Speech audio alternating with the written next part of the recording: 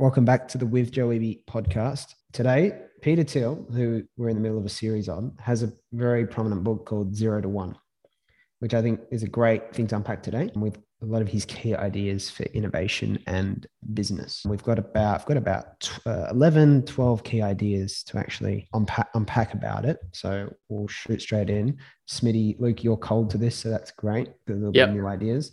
The reason why it is important, in my opinion, education, because education does not exist on a freaking island, of course. Like, it's meant to connect to something in the actual world. And so we don't often ask enough, what is that thing we actually want people to do in the world? All right, let's start from the result and work backwards. So he is pretty qualified, and the ideas stand on their own merit. So, like, think about, what do we actually want in terms of innovation? Okay, so the book came out in 2014. Now, I think a big part of it, he's talking in the book, the current economic system we have, so this is the first point, doesn't work too well if we don't have continual economic growth. Now, put a little asterisk on that, because there's a phenomenal book by Jeff Booth called The Price of Tomorrow, which talks about, I don't want to get into economics on this for God's sake, but it talks about how in the future we'll have a deflationary, potentially, economy rather than inflationary, because technology makes things cheaper. Simple idea, right? Amazon makes things cheaper. Google is free. Googling information.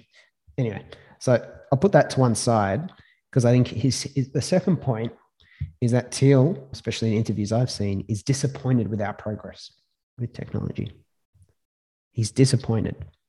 He's coming from a tech entrepreneurial guy. Most innovation, he says, has been on information technology, right?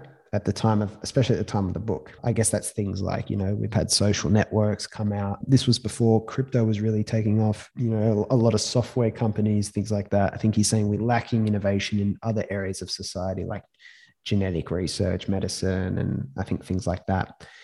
I kind of like this stance, because it always looks to us, wow, things have really grown and progressed, but we're not sensitive. Coming back to like Taleb, right? We're not sensitive to how much better we probably should have gone, with the tools we have. Because if you think about the way we're educating people, turning into like people who struggle to actually be creative, we actually could and should be going like a lot better and faster. So I like this idea. He holds society to a very high, seconded by Joe. Now, third point, I love this one. If technology is doing more with less, if that's the very nature of technology itself, he goes, then education is the most anti-technological aspect of our society today. Right? Does that make sense, Luke? So I think 2 or 3 episodes ago, we're saying how price of education in the US as a benchmark gone up like 400% since 1980. Quality hasn't changed. It may have even become less relevant. So that's not doing more with less. Doing the exact opposite of what? Doing the exact opposite. So he says that education is the least most anti-technological aspect of our society, which is a very powerful insight. All right, so I'll go fourth point into the book. So 0 to 1, you love this, Luke, is a how-to manual for business, but it's not formulaic, which is a paradox in itself. And it's worth discussing because, again, like, what's the point of education if we're not actually creating people who can innovate? It doesn't seem to be a very good system if that's not an output. So first point, right? I'll go into this concept of 0 to 1 and explain what that actually means in the next couple of points. But 0 is that you've got nothing, right? 1 is you've got something and it's happened once. And then obviously you got 2, 3, 4, etc. So the point he makes, science starts at 2. So Luke, I'll get you live on this, making a fool of yourself. I'm going to say 2 numbers and you say what comes next in the sequence, right? 2, 4, what comes next? 5, 6. Mate, 2, 4, 6, 8. 6? Yeah, it's 6 or 8, right? Yeah. It's either going up in 2s or it's doubling. Sure. All right. But if I go to you, all right, Luke, I'm going to say one number and you say what comes next, all right? It's 17. 18? Or impossible. Or double it? Impossible for you to know because you've got nothing to replicate. Yeah, it's sure. The nature of a pattern. Yeah. So it's an interesting way of thinking about why entrepreneurship is important, because science can only start, like developing a particular pattern and clarifying it. entrepreneurship normally faces things like a complete zero, complete new, and just deals with the fact that we don't know what we're doing and is a model for that. So again, like Taleb, it's science and that academia is less useful than entrepreneurship for innovation. So like him and Taleb are on the same page there. But obviously, it's the hardest thing.